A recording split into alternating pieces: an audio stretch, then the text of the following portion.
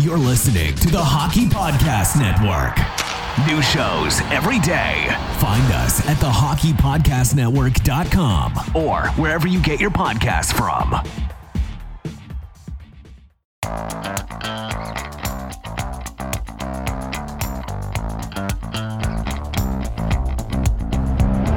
Have you always wanted to hear the hockey stories told from the press box? For your premier source of hockey prospect news from across the AHL, NCAA, Canadian Hockey League, and international leagues, this is your all-access pass to The Press Zone, a hockey podcast packed with news, analysis, interviews, and entertainment featured on AHLReport.com. Your hosts, Amy Johnson and Rick Stevens, are experienced, credentialed hockey reporters bringing you stories built from strong connections throughout the hockey community and from inside rinks all across North America. Welcome to The Press Zone. Well, hello there, Flyers fans, Philly fans. How are you today? Welcome to this week's episode of The Press Zone Philadelphia, right here on Rocket Sports Media and the AHL Report. This is episode 225 of The Press Zone. We are a proud affiliate of the Hockey Podcast Network. Big thanks to those fine folks over there. And of course, a big thank you to our sponsor, DraftKings. You'll be hearing from them in a bit. If you're a new user, we've got some great perks for you, courtesy of DraftKings, so you don't want to miss that. That's coming up soon. But first, allow me to make some introductions. I am your host and also the lead correspondent here at the AHL Report. My name is Amy Johnson, and I'm joined in the studio each and every week by my wonderful co-host. He is our editor-in-chief and founder here at Rocket Sports Media, and he is the one and only Rick Stevens. How are you doing today, sir? I'm doing great, thanks. Yeah. Even better after a successful fantasy football victory. I should have a better response ready for that. In our ESPN league with our Philly friends. That's right.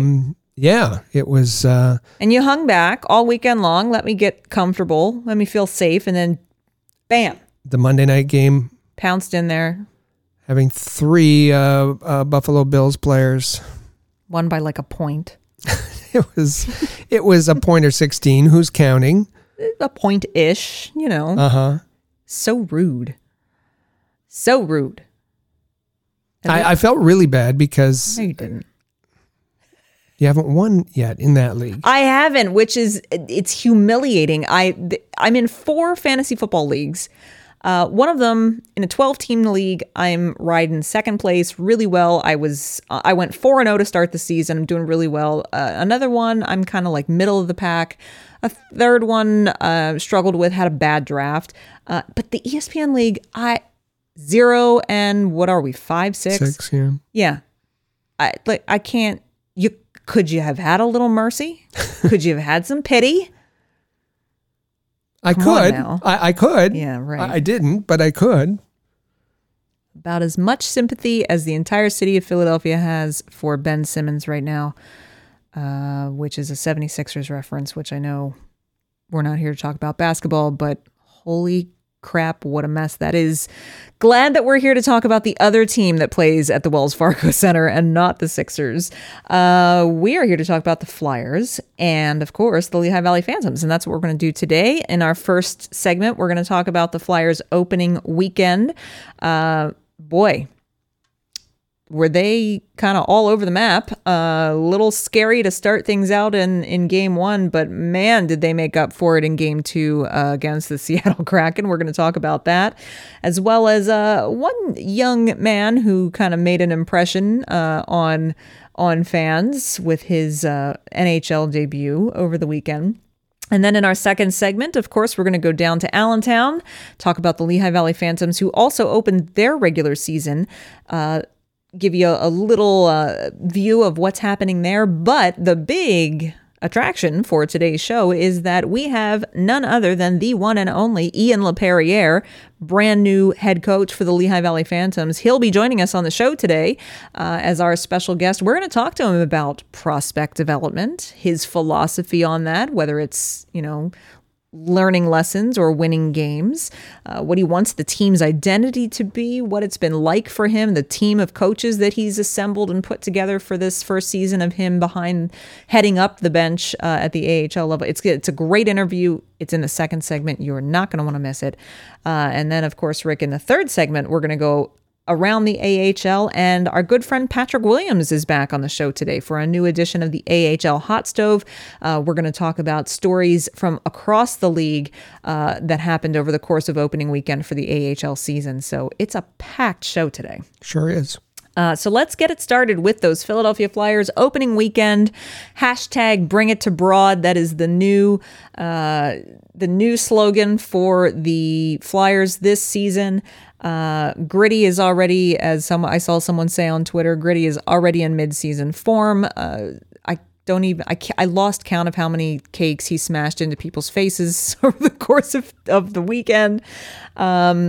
Not the best showing against Vancouver. I think everyone took a collective gasp at Carter Hart's performance in the second period of that game. But then I think that's where we saw a little bit of Carter Hart growth, because he locked it in.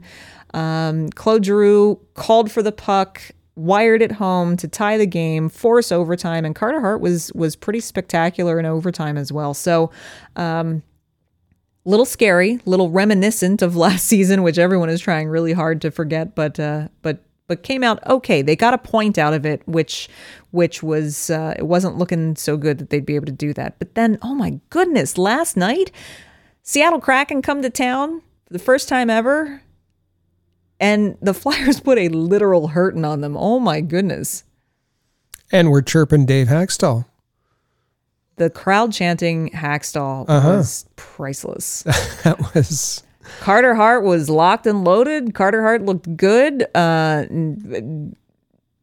Giroux and was it Alexiak? No, it wasn't Alexiak. Bastian. Giroux and Bastian going at each other. Nate Thompson didn't like that. Nate Thompson tosses everything and tossed Bastian later in the game. Nick Seeler, call up from Lehigh Valley, comes out of nowhere and goes toe-to-toe with Alexiak, tosses a ref out of the way, and absolutely roars to fire up the crowd. I mean, it was... Oh, and there were goals and goals and goals and goals. Wow, was that an exciting game to watch. We're seeing, and that's league-wide, we're seeing a lot of goals scored, a lot of goals given up. There are just a lot of goals for the opening weekend. And I think you're going to see that with the Flyers as well. You're going to need some patience. You're going to need to calm yourself with respect to Carter Hart. He's going to have some great nights. He's going to have some uneven nights. There are things that he's still working on. Not only his, a lot of people talked about his emotional level and his mental approach to the game, but he's got some mechanical things that he's working on as well. And but last night that wasn't an issue at all. He looked like the promised goaltender, and the Flyers brought their offense, and Gritty was in fine form. It was it was quite a spectacle. It was. Looking forward to seeing if they can keep that up. Boston's up next. Martin Jones is going to face his former team in net. That'll be interesting. We'll see what happens. I mean, it was a physical game. Rasmus Ristolainen is slated, I believe, to debut in the next game, and he even said he was ready to come out of his seat up in the suite and get down there on the ice and start throwing some fists when he saw what was happening last night. So really entertaining. I'm already sick of the new goal song. I was really pulling for Tarzan Boy, and it's a good problem to have when you score 6 goals in a game that you're already tired of hearing the goal song, but we'll see how long that stays popular. You can do the Buffalo Sabres approach, and that was tremendous. Yeah, each player has their own goal song. I love it. I'm all for it. Like baseball, they get their own they get their own walk up songs. So why not have personalized goal songs? I love it. Love it. It's very good. We mentioned Nick Seeler, certainly won over fans. Another one that really caught some attention during training camp was Max Wellman, and Max Wellman had a pretty standout season for the Lehigh Valley Phantoms last year. He's a great story. He was NCAA route and then found himself on the ECHL roster in Reading and did a decent job there. Earned himself a call up to the Phantoms, did so well with the Phantoms, earned himself an AHL contract, did so well last season that he earned himself an NHL two-way contract. So he's really, he's an older player. We shouldn't say older, but he's 26, 27, but really making his own case and putting in the perseverance. Everybody's path to the NHL is a little different. And he was very noticeable in training camp. And sure enough, prior to the season opener on Friday, he was recalled from the Phantoms and made his NHL debut. It was just a great story. And he didn't look out of place. No. Quite honestly, in either of the two games that he played. He was reassigned to the Phantoms as of today, so he'll be back in the Lehigh Valley lineup later on this week. But just congratulations to Max Wellman on realizing a dream. When you're that age and you've come through the ECHL route, I'm sure at some level deep in your thoughts, you wonder if you'll ever get to the NHL. And he did so and performed well, and so congratulations to him. We are going to take a quick break. On the other side, Ian Laperriere joins us right here on the Press Zone. You don't want to miss it, so don't go anywhere. We'll be back right after this. NFL fans, hungry for a big win this week? Well, DraftKings Sportsbook, an official sports betting partner of the NFL, has you covered. New customers can bet just $5 on any NFL team to win their game, and if they do, you win $200 in free bets. Winner, winner, chicken dinner. It's that simple.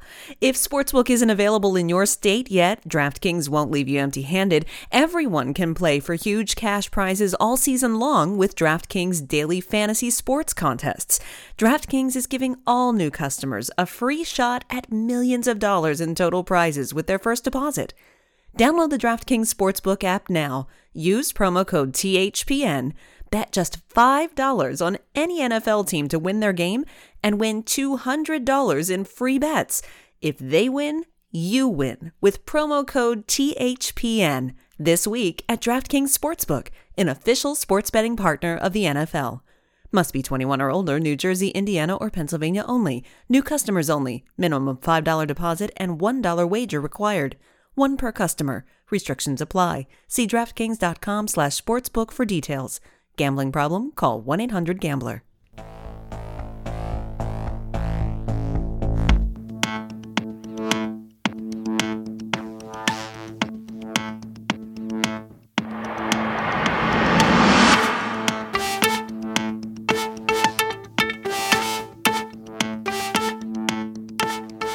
And welcome back to the Press Zone Philadelphia, right here on the AHL Report and Rocket Sports Media. Once again, I'm your host, Amy Johnson, joined by my wonderful co-host, Rick Stevens. And make sure you follow us on Twitter. Rick, actually, you can find him at AllHabs if you're a Montreal Canadiens fan, or if you want to jeer them as well. He does all of our Montreal Canadiens coverage, and you can find him at Allhabs. You can find me at Flyers Rule. Don't worry, all of the Canadiens fans do the same thing with me in return. They give me plenty of jeers as well. And also make sure you're following at the AHL Report. That's the best place to find all of our coverage on the AHL and the Lehigh Valley Phantoms. You don't want to miss any of that. And one more thing that we'll add, make sure you're subscribed to the podcast because you don't want to miss days like today where we have very special guests that we're going to welcome onto the show. We've got Ian Laperriere coming up here in just a minute. We've got Patrick Williams later on in the show today. We've got two great guests today. If you want to hear exclusive interviews from players and coaches that you're not going to hear anywhere else, then you want to be subscribed to the Press Zone. So just make sure you hit that subscribe button, hit the notifications so that you always know when there's a new episode ready to go. Well, not only has the regular season gotten underway full force for the Philadelphia Flyers, but the Lehigh Valley Phantoms have also started their regular season as well down there in Allentown at the PPL Center. And Rick and I are very, very pleased to welcome to the show today for the first time, but hopefully not the last, the new head coach of the Lehigh Valley Phantoms, Mr. Ian Laperriere. Ian, thanks so much for joining us today. Well, thanks for having me. I want to ask you first and foremost about kind of something that's a bit of breaking news as we record this, and that is prior to the Flyers playing their season opener, their home opener, a number of your players got their first recall up to the NHL club, including one Max Willman, who listeners will know had a tremendous season with the Phantoms last year, worked his way into an AHL contract from being a predominantly ECHL player, and now looks to make his NHL debut for the Flyers this weekend. Can you just talk a little bit about your reaction from a coach's standpoint of how exciting that is for a player like Max Willman, and just what your outlook on Max Willman from what you've seen from him in camp so far has been? It's a great story. You just said it, like he started in the East Coast League last year, then an AHL contract, NHL contract, and he's just a worker. I saw him all summer in Boris.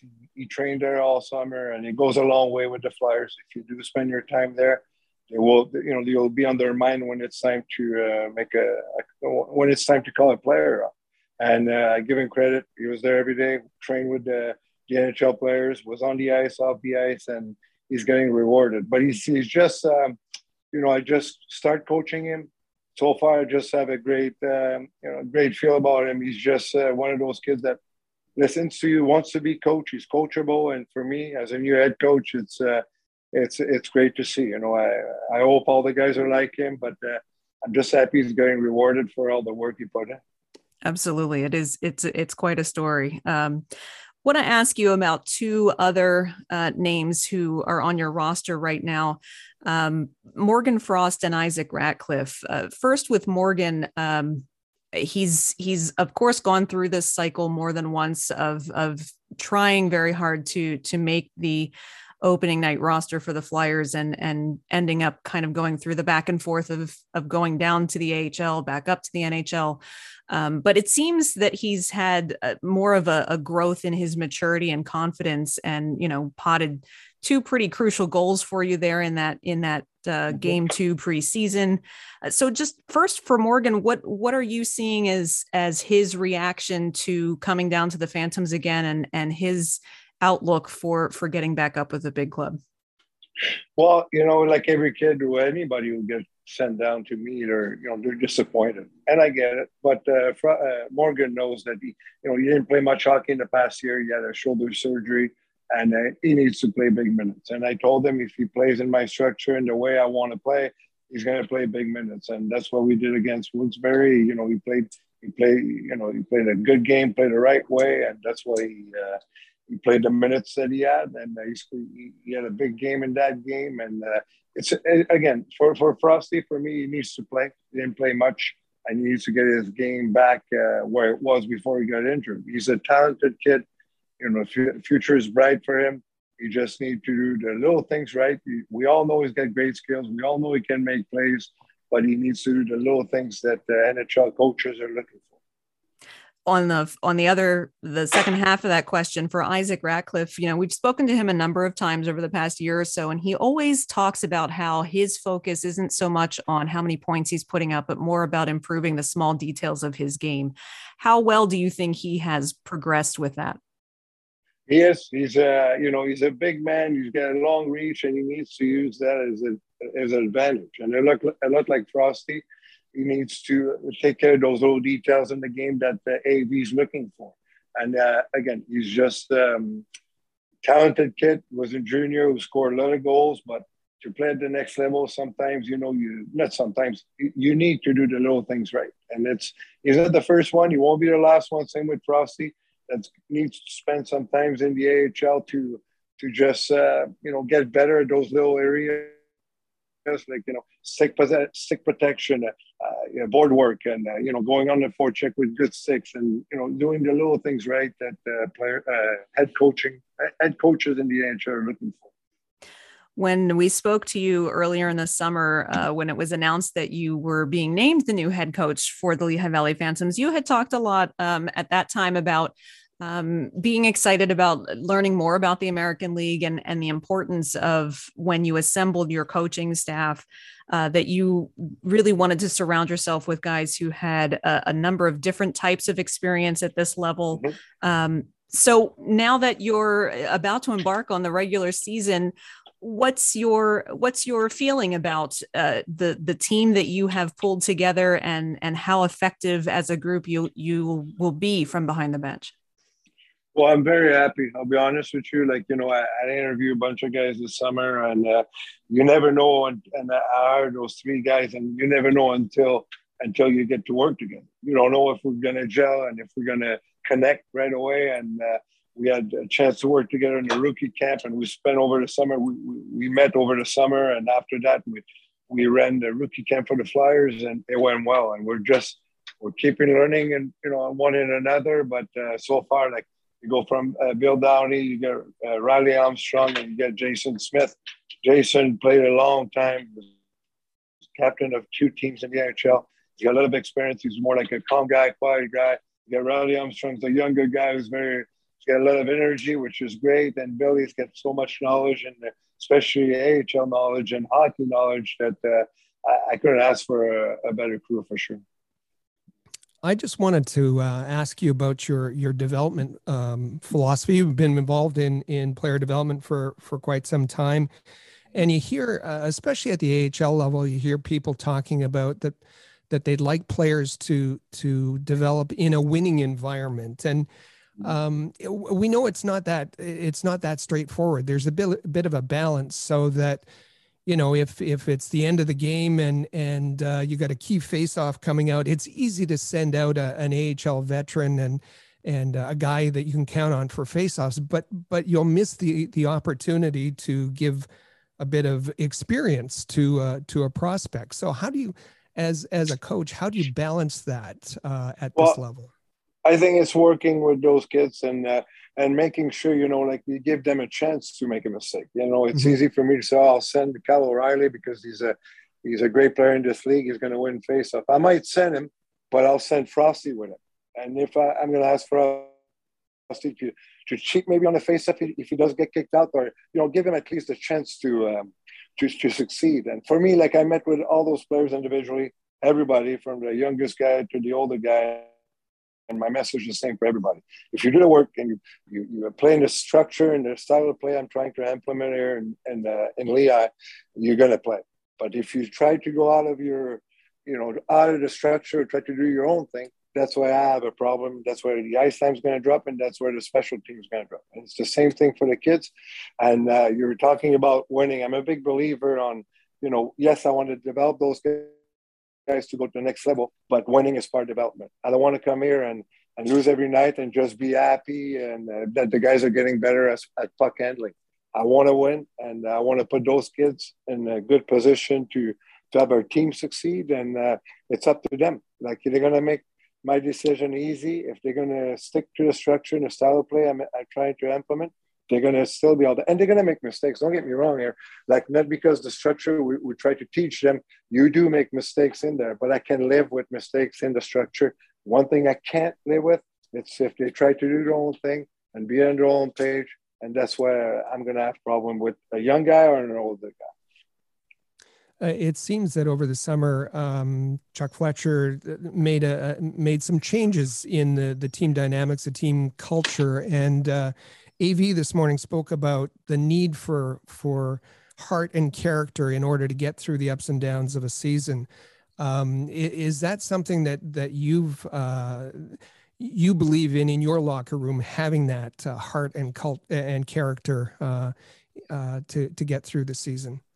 Yeah, I do believe in that. And I ask all the players, like, individually and as a team, like, I want some pushback. I want guys to show character. It's not in everybody. It's not everybody who's got that little fire under them, but everybody can hold their ice and have a little bit of pushback. And I'm not a big believer anymore in fighting. I don't think fighting is a huge part of the game anymore. I don't mind a fight here and there. Don't get me wrong here, but I'm not asking my players to fight. I'm just asking them to hold their ice and make sure they don't get pushed around, and make sure they, that's character. You look around in the past 50 years, the teams that won cups, if it's the Calder Cup or the Stanley Cup, they're all teams with character. You need that to win. And I do have a lot of guys that can lead the way. And my captain, Cal O'Reilly, you got, you got a guy like Garrett Wilson, and you get Connor Bunneman.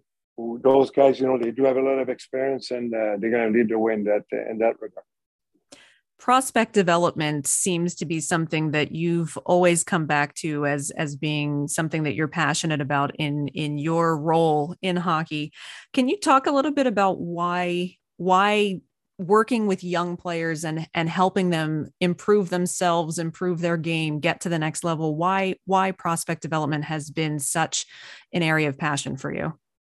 It's something like, when I retired, I started doing. I was doing player development with the Flyers, and it's something I get to like. It's just that new generation.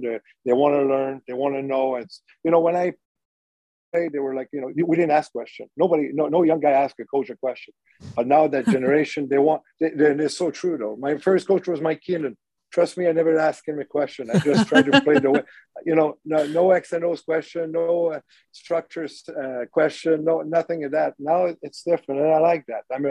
I'm a pretty outgoing guy. I like to help people, and those kids need help. And I know I get a lot of experience, as a player and as a coach, and I know I can help them. And that's something that get the fire under me. It's something that I'm passionate about it, and I just can't wait to get the season going and see the results. And again, it's a process. It won't, those kids won't get better overnight, but it's just the repetition of showing them, talking to them, and teaching them on the ice, and they're going to become better players than they are right now. I just want to take you back a bit to someone you cross paths with, and that's Kelly Buchberger. You were for teammates together in Los Angeles. I just found it interesting that, you both had long, successful careers, more than 1,000 games each. You've both been assistant coaches at the NHL level. You've both been involved. You mentioned player development. You've both been involved in player development. And this year, you've both kind of found your way behind an AHL bench for the first time. Can you talk about Kelly? I mean, you're both character guys. Can you talk about Kelly as a teammate in the past you both took to the NHL or to the great AHL? Teammate. I'm sorry. Yeah, well, great teammate, great leader. I played with him in LA, and it's funny because I played against him for years, and I was always afraid of fighting him or something. And when I saw him the first day, he's so skinny. I'm like, oh my God, I can't believe I was afraid of you. And we laughed about it, but he's just what I like about Bucky, he's a worker. He's at the rink. He's not afraid of working. He was like that as a player, and he's like that as a coach. And I just have a lot of respect for him. He's got a lot of knowledge. He played a long time, coached a long time. He's been around great leaders, and I'm sure he's going to help the Rocket become a better team just with his experience. And he tried. He was a head coach in the West there for I think Arizona's farm team. And, I think it's knowing him, I'm sure he's more comfortable being an assistant coach, just to be able to be a little bit closer to the players. And they're lucky to have him. He's a hell of a guy. He's a character guy. And I'm sure he's going to have a lot of success, hopefully not when we play against them. But I'm sure he's going to do great in Laval.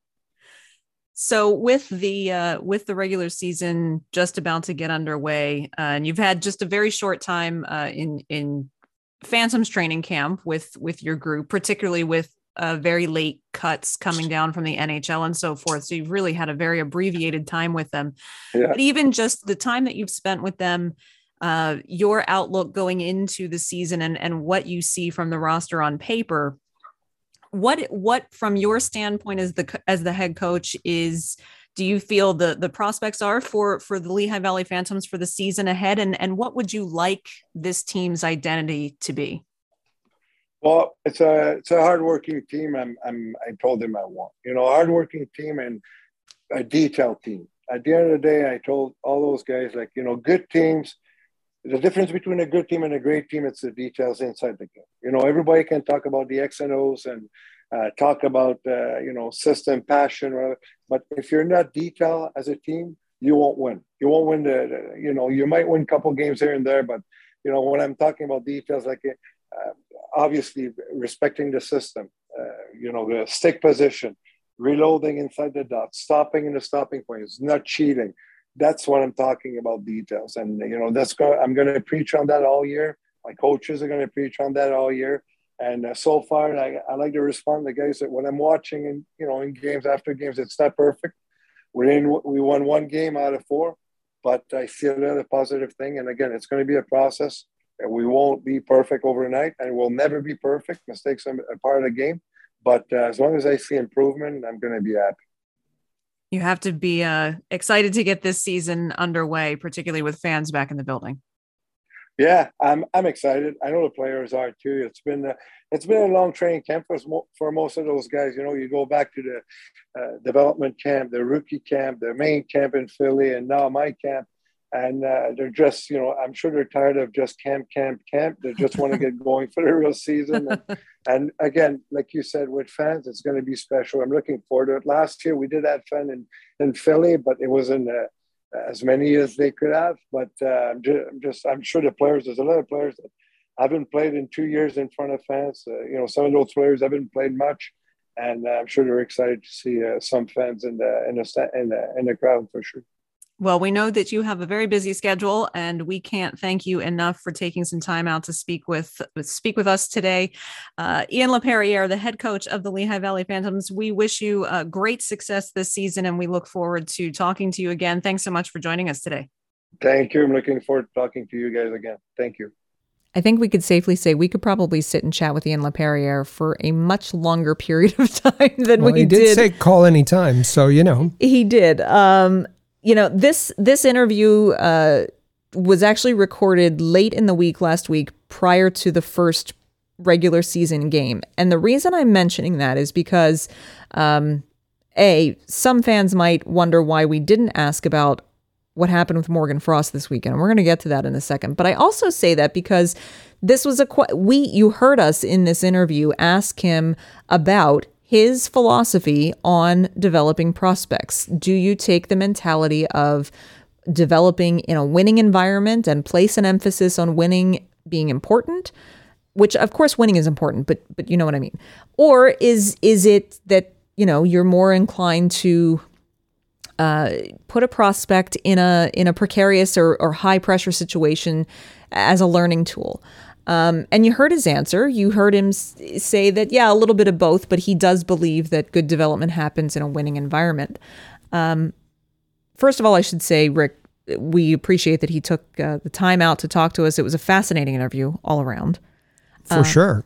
Really, and can't wait to have him back on the show again. He will be back on the show again. But I'm mentioning that because then what happened this weekend, so the Phantoms went 1 for 3 in the preseason, only won one of their 4 preseason games, and they are now 0-2 to start the season. They have not gotten a win in the regular season yet, and Morgan Frost in Hershey on Sunday found himself pasted to the bench for most of the third period. Ian Laperriere not happy with his defensive play, apparently, and benched him for most of the third period. And so when it came out that was happening, of course, everyone was all up in arms. It's the Flyers' top prospect, and he's not out there. And then at the end of the game, they're only down by 1. They get a 5-on-3, and then they pull the goaltender to get a very rare 6-on-3 at the end of the game, late, only down by a goal, and Morgan Frost stays pasted to the bench. And so, of course, this created a huge controversy on Twitter. Everybody had opinions about the coach's decision and his reasons for doing it and so on and so forth. But I want to reference it, Rick, because we just heard him talk about, you asked him this question prior to this game and this situation happening, and he said one thing. He said, yes, winning is a good way to develop, but I do want to put prospects out there in pressure situations for learning lessons. And here it is. I mean, he could have made the choice to put Morgan Frost out there on a 6-on-3 to try to tie the game and force overtime, but he didn't. He stuck to his guns. He was obviously wanting to send a message to Morgan Frost and everyone else, and that's what he did.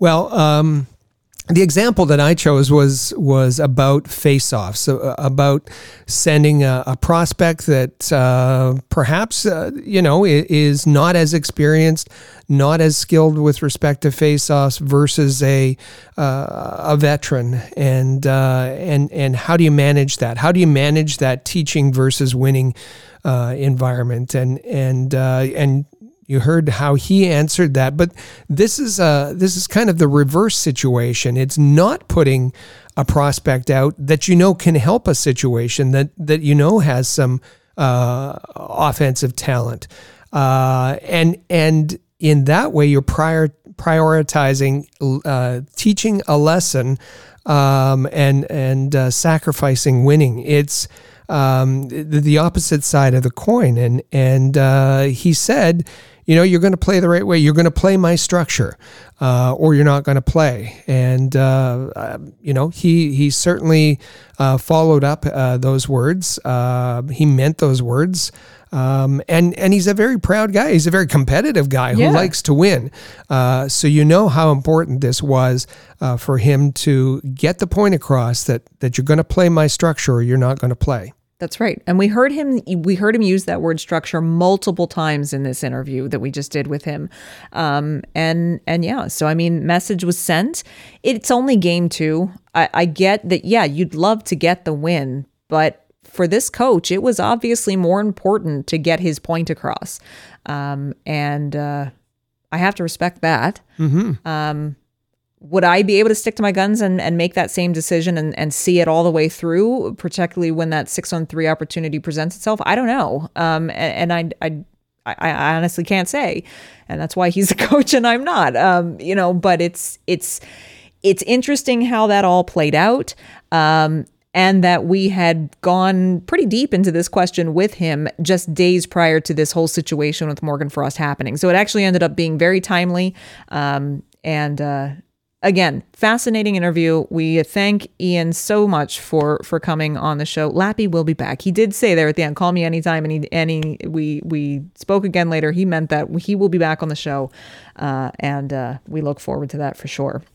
So yes, the Phantoms have not won yet in the regular season. They're only 2 games in. They've got their home opener coming up this weekend, so hopefully they can turn that around. Max Willman coming back down. Igor Zamula was activated off of IR from the Flyers today. He has also been sent down to the Phantoms, so getting some pieces back that could help them get in the win column this weekend. And it'll be fun. It'll be exciting, and we're looking forward to that for sure. One other thing we should mention, Rick, is that they have announced who the captains are going to be for the Phantoms. They have? No surprise that Cal O'Reilly returns as the captain, and no better choice on the team. Cal O'Reilly did a phenomenal job as the captain last year, as well as being part of the rotating captaincy the year prior to that. Just a very solid character guy, good veteran, good mentor, and really, walks the walk and talks the talk both on and off the ice. So great choice to keep him in the organization. But you were pleased to see who his 2 alternates are. Connor Bunnaman being one of them. And listen, I've always been an advocate for Bunnaman since watching him in his junior career with Kitchener Rangers. He was captain in his final year in junior of the Rangers. And when we've spoken to him, he's always presented himself as a very mature, thoughtful guy and the kind of guy that players can get behind. And I saw him as a leader, and obviously Ian Laperriere did too, and he's been named one of the alternate captains. Absolutely. He's also joined by Garrett Wilson, who, again, last year played a great leadership role on the team. It's great to see him back in that role. He actually, stuck around the NHL Flyers training camp longer than some may have expected. That could have been due to some injuries that the Flyers are obviously dealing with, but he stuck around and certainly he was noticeable for some good reasons. And so who knows, he may see a call up at some point, but good to see him with an A this year as well. So congratulations to the leadership group for the Lehigh Valley Phantoms this season. We are looking forward to seeing and celebrating your first win as a team this season, and I'm sure Laperriere will be pleased when that happens as well. We are going to take one last quick break. On the other side, we've got another guest. Patrick Williams joins us for a new edition of the AHL Hot Stove, and we are going to talk about all of the really fun stories that came out from around the American Hockey League this past opening weekend. So you don't want to miss it. Don't go anywhere. We'll be back right after this. For all the latest news, interviews, analysis, and commentary about the Laval Rocket, Lehigh Valley Phantoms, and every other team in the American Hockey League, as well as information on prospects, junior hockey, and international hockey, head over to ahl.report, the home of the AHL Report. Follow along on Twitter at the AHL Report for live game updates, ringside photography, game recaps, and articles containing exclusive audio and video of your favorite players. That's the AHL Report, proud partner of Rocket Sports Media. AHL.report. In every city around the world, sports fans flock to popular watering holes to share a few pints, some good grub, and to cheer for their team. Think your favorite sports bar deserves to be recognized? Or are you traveling to a new place and need to find the perfect spot to watch a game? HockeyPub.com is the answer. Find out where the best spots are in your city to eat, drink, and meet fellow fans. HockeyPub.com. The Press Zone is proud to be a partner of Rocket Sports Media, digital media publishers of sports and entertainment websites. In addition to building a worldwide network of sports fans, the team at RSM is also dedicated to mobilizing the sports community in ways that make a difference in the lives of others. Giving back to the community bridges the gap between team affiliations. It's something any fan can support. RSM proudly provided support for organizations and projects like Hockey Fights Cancer, 5 Hole for Food, the Montreal Canadiens Children's Foundations, Autism Speaks, Leukemia and Lymphoma Society of Canada, and the People of Canada Portrait Project, just to name a few. If you would like to be involved with a Rocket Power project or have a worthy fundraising initiative you'd like us to be part of, please contact us at rocketsportsmedia.com.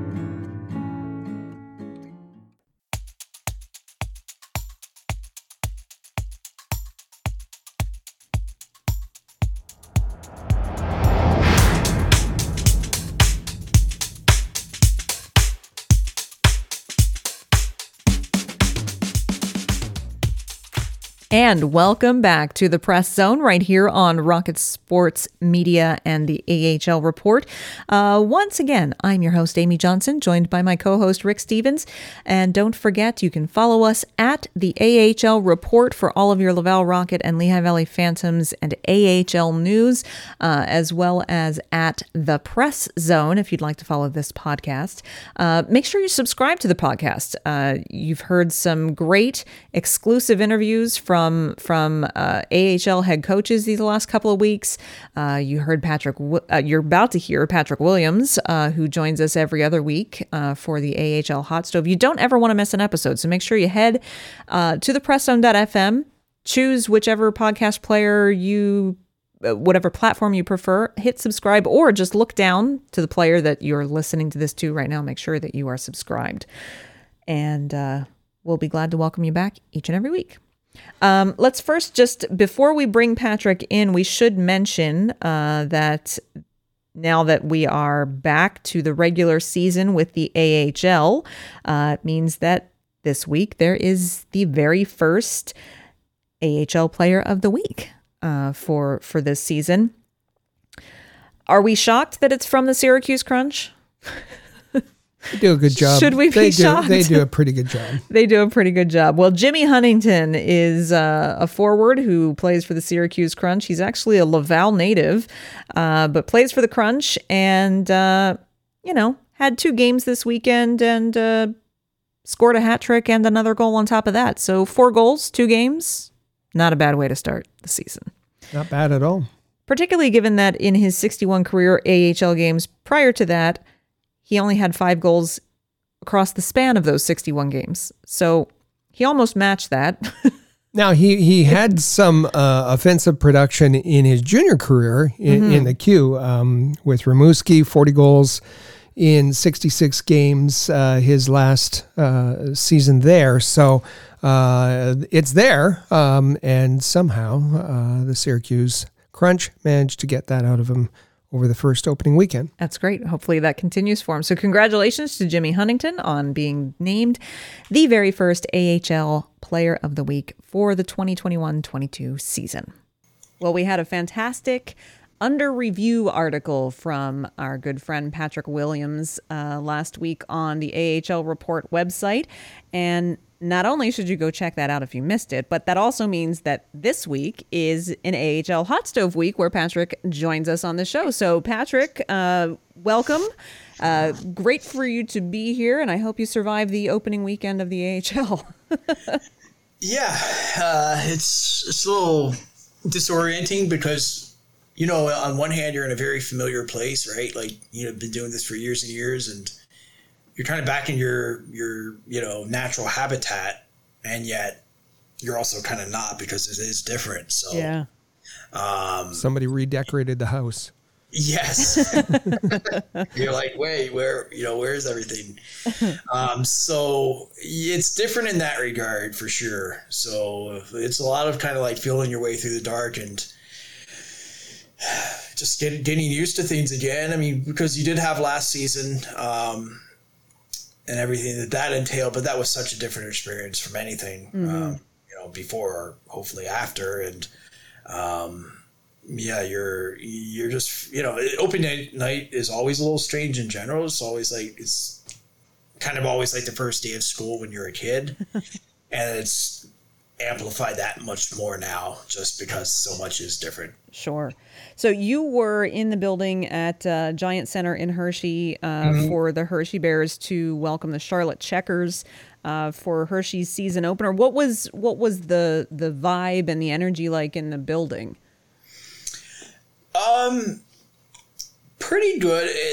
The vibe was, though, it did seem like I guess almost some fans were sort of out of shape almost in their fandom. You know, they haven't done this in 19 months. Yeah. And, you know, kind of, you know, you still know how to do it, but you kind of like have to get back on track and get used to it again. So the wave was a little different in that regard, uncoordinated. Sure. The wave, yes. The wave was, yeah. They weren't banging Not on glass in their living rooms? Yes. It's a good way to put it. So it's different on that regard. I mean, I think the players, that was also another factor. I mean, Hershey had I think 1,200 fans matched last season. So, and that's a big building. You both know, you've been there. And so, I mean, yeah, there's fans in the building last season, but it really actually, for all intents and purposes, felt empty. I mean, you know, when you hear the national anthem and then you're accustomed to hearing clapping at the end and you just kind of hear a few random claps. It's a very, very weird experience. And certainly you hear the players on the ice talking. I mean, I heard referees and coaches going back and forth last season. So I think the players had somewhat of an adjustment period as well. Certainly in some cases, like, Charlotte was the opponent. So like they didn't play any preseason games. Some of their players had played NHL preseason either with Seattle or Florida, but for the players who didn't, I mean, in some cases, this was their first time playing in front of fans in a year and a half. So I just noticed, a little bit like that, like a little bit of maybe nerves or a little bit of hesitation at first for players. And then I think as they got used to it, once again, they eased into it and seemed to adjust. But it's different. There's no question. It's not the AHL that we left in March 2020. Exactly. Well, so we've talked about this in a previous AHL Hot Stove segment, talking about, the three of us discussed the what ifs and how contingent this season is on the AHL's health moving forward, and would fans come back? Would they, Rick, you had brought up, would they want to return to leaving their homes and going back out to the rink, or will fans be kind of rabidly waiting to get back in the building? So we saw kind of both ends of the spectrum this weekend. Rick, Laval had fantastic numbers. We saw images from them for their home opener on Friday night all across the league, but then you also found some numbers that were at the kind of opposite end of the spectrum from that too. Well, Laval had great attendance in their home opener, 8,609 fans officially. They opened the Upper Bowl, which they don't do, very often, and there was good energy. Christie was there in the building, and said there was really good energy, but all that's good news. But Laval has, they've been in the top 10, 12 for attendance the past few years, and when you go back to a normal year. What we'd consider a normal year, the 2019-20 season, Laval's average attendance was around 6,400 a game, and so you might expect for an opening night that they would have a couple thousand more, especially opening the Upper Bowl. So I think it's too early. It's good news. It's good news to see the fans back in the building. It's good news to see them excited, but it's too early to say exactly what it means. Right. And now, Patrick, they weren't the only ones that had really high numbers. Grand Rapids and someone else also had some pretty impressive attendance numbers this weekend, right? Yeah, Grand Rapids was 10,834, I want to say. Cleveland, I think, was up around 9. Providence was 8. So a lot of your, traditional stronghold markets really did well for themselves. Not so surprisingly, in that regard. I mean, they've all been consistent performers. Well, in Providence's case, this is now they're going to their 30th season, so I mean they're money in terms of attendance. So Cleveland, one of the big success stories. I mean, it's always been kind of interesting for me. I remember the original, the reincarnation of the Cleveland Barons in the mid 2000s.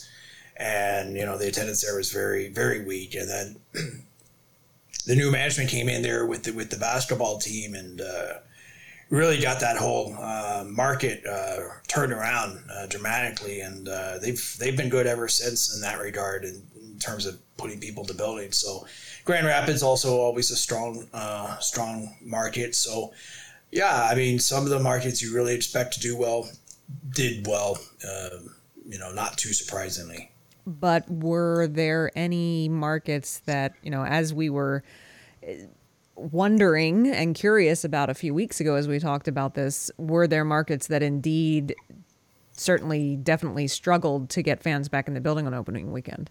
Well, yeah, I mean, that's one of the challenges too. Like, let's say you take California, where there was Bakersfield opened, Stockton opened, and Ontario opened this weekend. And they're under very heavy restrictions right now in terms of vaccination requirements, masking, testing for kids under the age of 12, at least in one case. And remember, everything is also at a city, but also a state basis. You also sometimes have a county basis. So there's kind of a hodgepodge of different requirements and different parameters that teams are operating under. So it's going to be tough for them, I think, in the early going, trying to just do everything that it entails to come back after a year and a half hiatus in terms of playing before fans. To do that and also do that under the specter of these restrictions. And no one's saying the restrictions are bad. It's just they are what they are, and it's just something you have to deal with. It's another challenge. It's almost like the NFL in the sense, like that's a challenge that every team in hockey more or less has to deal with at this level, because Sunday afternoons in the fall are tough sell for teams because you're competing against the NFL behemoth. So that's something you always have to factor in, and at least for now, for the early going, you're going to have to factor in some of these restrictions. So there are some teams that definitely had a tougher time than normal. Something we'll just have to keep an eye on, I think, in terms of how they manage that, and if and when those restrictions either soften or are lifted altogether. And for those Californian teams, Bakersfield around 2,800. They had two games there, averaging 2,800. Ontario, California, 2,600 average. Stockton averaging 1,000 a game for this opening weekend. And just by comparison, you go back again to that 2019-20 season, our most recent that was normal. And Ontario was a really good draw that year. They were third in the league with an average attendance about 8,000 nightly. San Diego was fifth in the league that year, 7,600. They haven't had a home game yet, so we'll have to keep an eye on that. But certainly those numbers have been affected early on in the season. For sure. And I think you look at, like Ontario, I think they'll be okay when all is said and done. I think it's just a matter now of, reintroducing yourself to fans. You've been away for 18 or 19 months. And that's a shame of it all, because you think back to March 2020 and the league was in a really, really good place. And I said this before, but I recall the 2020 All-Star game in Ontario, California, very well supported by the fans that year.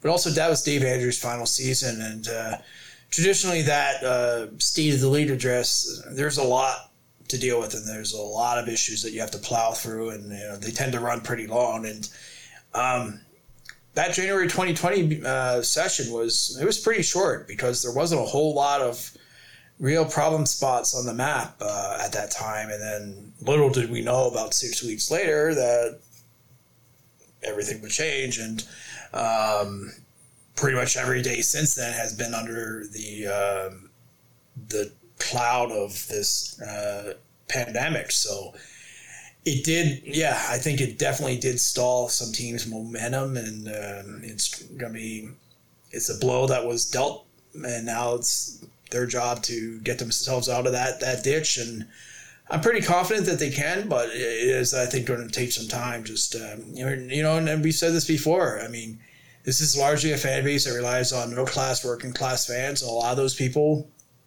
have had some sort of financial upheaval in their personal lives, or at least the possibility of financial upheaval. And if they did have that, maybe they're still digging out of some of the after effects of that. I mean, if you went 6 months without a job, without a paycheck, that's a lot of bills that piled up, and you're still trying to find your way through that. So maybe there's not money right now in the family budget for hockey games. So it's just all these different factors that teams have to navigate through. I mean, it's a tough business in the best of times. Minor league hockey, it's not it's not an easy way to make money, but it's that much more challenging right now, just with everything you have going on, in your league, but also around you, even more so. We're talking about in-person viewing, the attendance at the arenas, but we should also make note, and we don't have numbers for this, but that the AHL TV was free for the opening weekend. So there was a fair bit of discussion on social media, maybe new fans checking out their AHL affiliate and getting a chance to view their AHL team via AHL TV. Mm-hmm.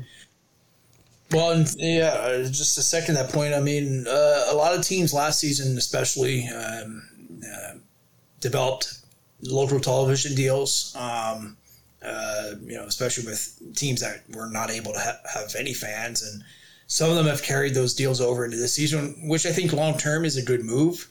It does expose your product to a lot of different people. And but maybe in the short term, if you're a fan and you weren't 100% certain about coming out this past weekend and the game is on television, which was the case in Hershey, for example, maybe you decide, well, you know what, I'll stay home this weekend and sort of ease myself back into things, watch the game on television. Maybe, in a week or two, I'll come out, to a game. So I think a lot of people are just kind of feeling their way through this, and, people have different reactions. I mean, some people are, full speed ahead. Others are a little bit more hesitant, which I think is understandable. We've all been through, a very we hope, once in a lifetime experience. So, I mean, I think there's definitely some of that psychological, if that's the right word, after effect or aftershock for a lot of people who have been through this. And a lot of people have had some really difficult times. I mean, I was speaking with Roy Sommer, the head coach of the San Jose Barracuda, very outspoken player, coach, and he was mentioning he had 3 very close friends pass away because of coronavirus. So a lot of people have, everybody's been affected in some way, but some people have been heavily affected in this past 19 months. So I think it's a lot of this is just going to be. It's a long path back to normalcy, and I think this weekend was one more step in that path. But there's definitely still some ways to go before we hopefully get back to where things were left off in March 2020. Absolutely. It was a bright spot for the AHL to have the season opening in October like it typically does. It was certainly a bright spot for the 3 AHL franchises who didn't play last year, who opted out of the season due to COVID-19 restrictions and logistics, and that would be the Milwaukee Admirals, the Charlotte Checkers, and the Springfield Thunderbirds, who I should mention, go to the Springfield Thunderbirds YouTube page, check out their hype video, narrated by Doc Emmerich. It's tremendous. It's very touching.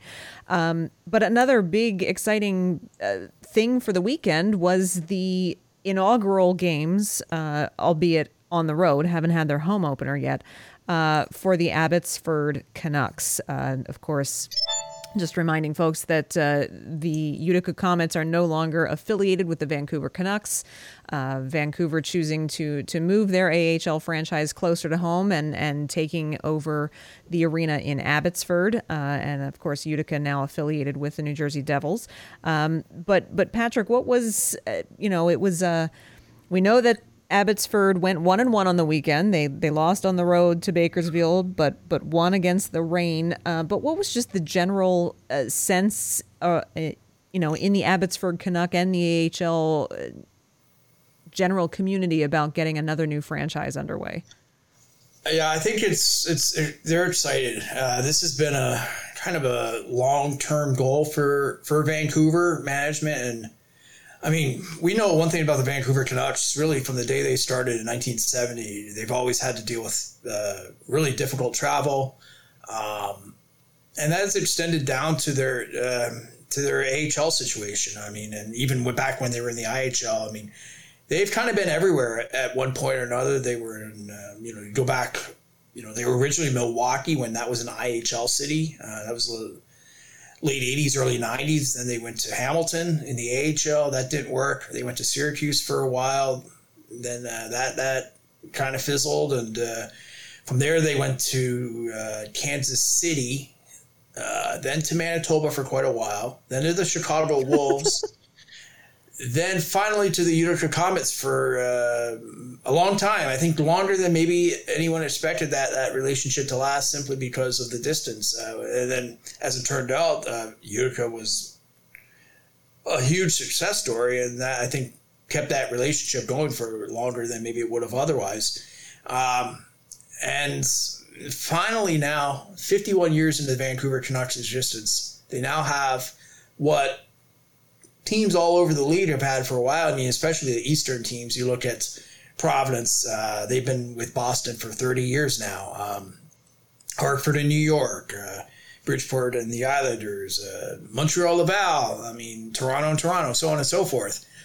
Well, Vancouver never had that. Vancouver always had to put their players on a plane, usually one, if not two, layovers, 12 to 14-hour travel day. And that's just for the players, never mind for management. Say you're in Vancouver, you want to go check out your players, and now you got to get on a plane. You got to go 3 time zones away. So everything's just more difficult. Your games are either early or late, depending on what side of the relationship you're on. You're in different time zones, so, communication becomes a little bit more challenging because, hey, I want to talk to my coach, but it's 9 a.m. in Utica, and I want to call Travis Green in Vancouver, but it's 6 a.m. in Vancouver. So just little things like that, I don't think that maybe people think about necessarily, but there are definitely issues that come up, and now they finally have this this setup that, I mean, you're an hour away. The Vancouver Canucks already had a portion of their training camp in Abbotsford. And for anybody who's been to that building, I mean, back when the Abbotsford Heat played there, beautiful facility, definitely high-end AHL caliber, and they've actually put some more money into it since then. So it's an ideal setup. I mean, they have now what, let's say, the Philadelphia Flyers have with Lehigh Valley. A farm team an hour or so away. You can move players back and forth easily, especially the salary cap age. And it's not, it just simplifies everything. And sure, they have a little bit of travel at the AHL level now to go down to California, go down to Henderson, go to Tucson, Colorado, etc. But really, for all intents and purposes, that's a direct flight. You bus to Vancouver Airport, you get on a flight to the LA or to San Francisco or something like that, and you're there, and then you bus around for a week. And I don't think it's much of a big deal in that regard. So I think this is as good as it's ever going to get for the Vancouver Canucks in terms of their setup. It's a chance to, I think, really solidify their fan base a little bit further, especially as the NHL teams had some ups and downs the last number of years. So I think there's a lot of excitement, for that Vancouver and right down to Abbotsford as well, because they didn't have a great experience last time with the Heat. It was a Calgary affiliate. Obviously not a very natural setup for anybody, and then the team didn't do very well on or off the ice, and kind of fizzled. So now you actually have a chance to kind of have your number one NHL team, for fans in that area, have their prospects in there. And Vancouver certainly went out this summer, spent a lot of money to get high-end AHL veterans. I think it's a team that could definitely make a lot of noise this season, and certainly I think could go pretty far in the playoffs, depending on how the lineup shapes up. Well, just to support that point about the difficulties that the Canucks franchise had with their prospects, that was exacerbated during the COVID lockdowns and the lockdown of the border. Yes. That they had trouble getting their prospects back and forth, so that they were loaning their prospects last year to other franchises. Loaning, I don't remember the forward, the name of the forward they loaned to the Calgary Flames organization, but they loaned defenseman Guillaume Brisebois to Montreal to play in Laval for several games. So that made it even more difficult for them, and probably was kind of the final straw that convinced them to bring their AHL affiliate much closer to home. And so the weekend, of course, plenty of games, lots of game action this weekend, and already some guys are standing out. Some guys are saying, hey, I'm here, take notice. And some of those names are familiar. Rick, I know a couple of the ones that caught your attention were Peyton Krebs and Jake Ettinger. We've heard those names before. Peyton Krebs with 5 assists in 2 games. Not a bad start, sitting at the top of the AHL scoring race. But if you look over the top 20, you see some veterans in there, sprinkled in there that we know their names: Gabriel Dumont, Chris Terry, Adam Cracknell.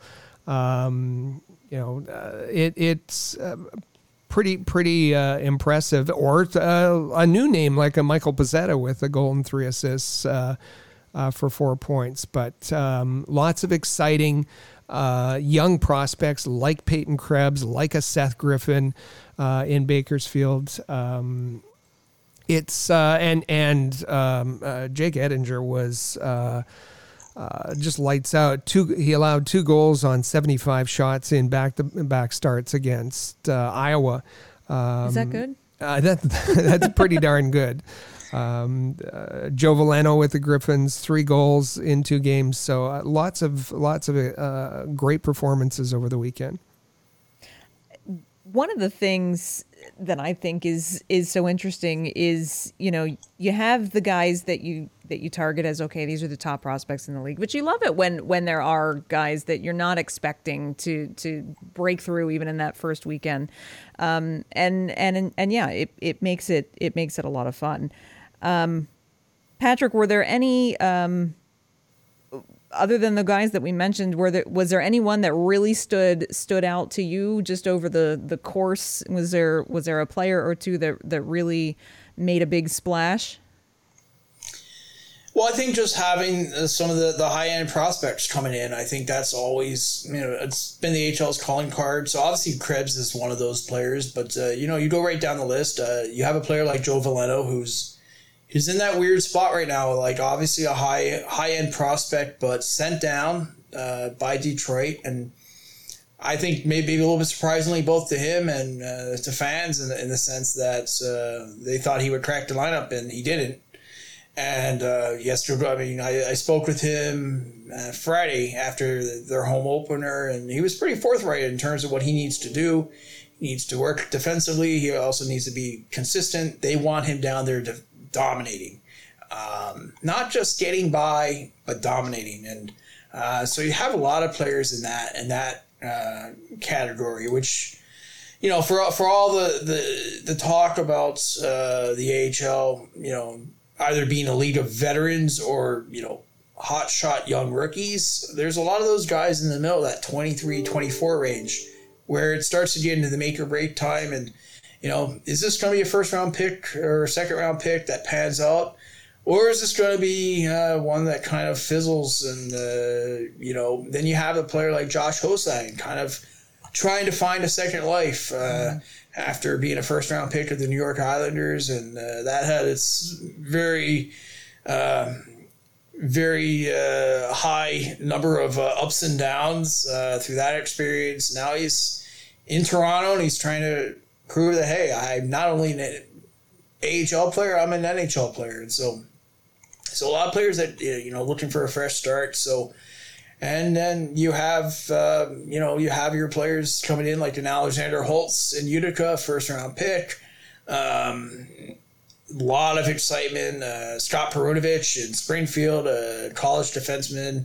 A lot of excitement with him. So it's kind of it's a real mix of guys at different stages of their career. And I think that's what keeps this league interesting is every year it's almost like you hit the reset button. Whereas the NHL's, it's more like kind of a serial, storyline. Well, this is more just like every year, it starts at at zero, and this is your fresh start. This is your chance to prove, hey, I'm an NHL player, or this is probably as far as I'm going to go. So I find that part the really interesting aspect, just the different points in everyone's career that they're at this level. And you have guys kind of on their way up, guys on their way down, guys who are somewhere in the middle, who are trying to keep their head above water. And you have 31 coaches that are trying to help them reach those goals, all trying to win some games along the way. So I think that keeps the league very fresh, and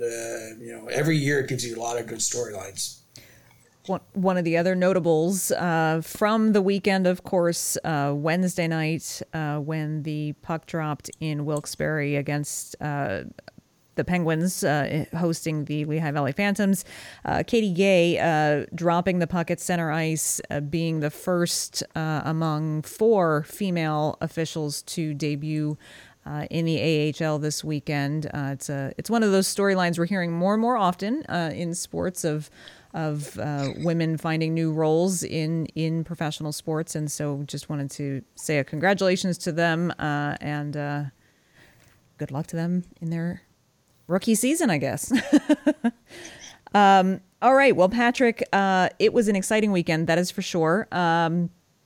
We thank you for joining us. Under review last week, as we said, if you missed it, be sure you check that out on ahlreport.com. You've got another one coming up for us next week, right? Yes, I do. Absolutely. And it's kind of the place where Patrick gets to put all of his observations and tidbits that he's gleaned from all of his extensive work around the league all week long. So we look forward to that, and we thank you for joining us for another edition of the AHL Hot Stove. Thank you. Always a pleasure having Patrick join us on the show, Rick, and never disappoints with all of the insight and information he's got from around the league. For sure. So glad to have him as part of our team. Absolutely. And as we said, look out next Wednesday at ahlreport.com. He'll have another, the latest edition of his Under Review column, where he kind of does a free form, just really fun to read latest happenings around the AHL, little tidbits, little quotes, things that he, just nuggets of little treasures from around the league that he digs up throughout the week. So be sure to look for that next week. It's a great column. And with that, we are going to get set for another week of hockey. The Canadiens and the Flyers are well on their way. Laval plays on Wednesday night and then hits the road to play in Providence and Bridgeport over the weekend. Lehigh Valley Phantoms are back in action this weekend. Their home opener will be taking place this weekend, which I know fans at the PPL Center will be happy and excited to get that underway. So basically, make sure that you are following at the AHL Report. We'll have coverage of those games. Look for our game recaps and so on and so forth. And we have got you covered. With that, Rick, it's been a great week. We had some great interviews, and we've got some more great interviews coming in the next week or two as well that people aren't going to want to miss. Exclusive one-on-ones. Got some great special guests lined up, and it's going to be fun. One more reminder to subscribe. That's good. You always get that in there. It's very important. Subscribe, because we want to see you back here next Tuesday for another great episode of The Press Zone right here on Rocket Sports Radio. Click subscribe to never miss an episode of The Press Zone on Rocket Sports Radio. Visit ahlreport.com for the latest news on hockey prospects.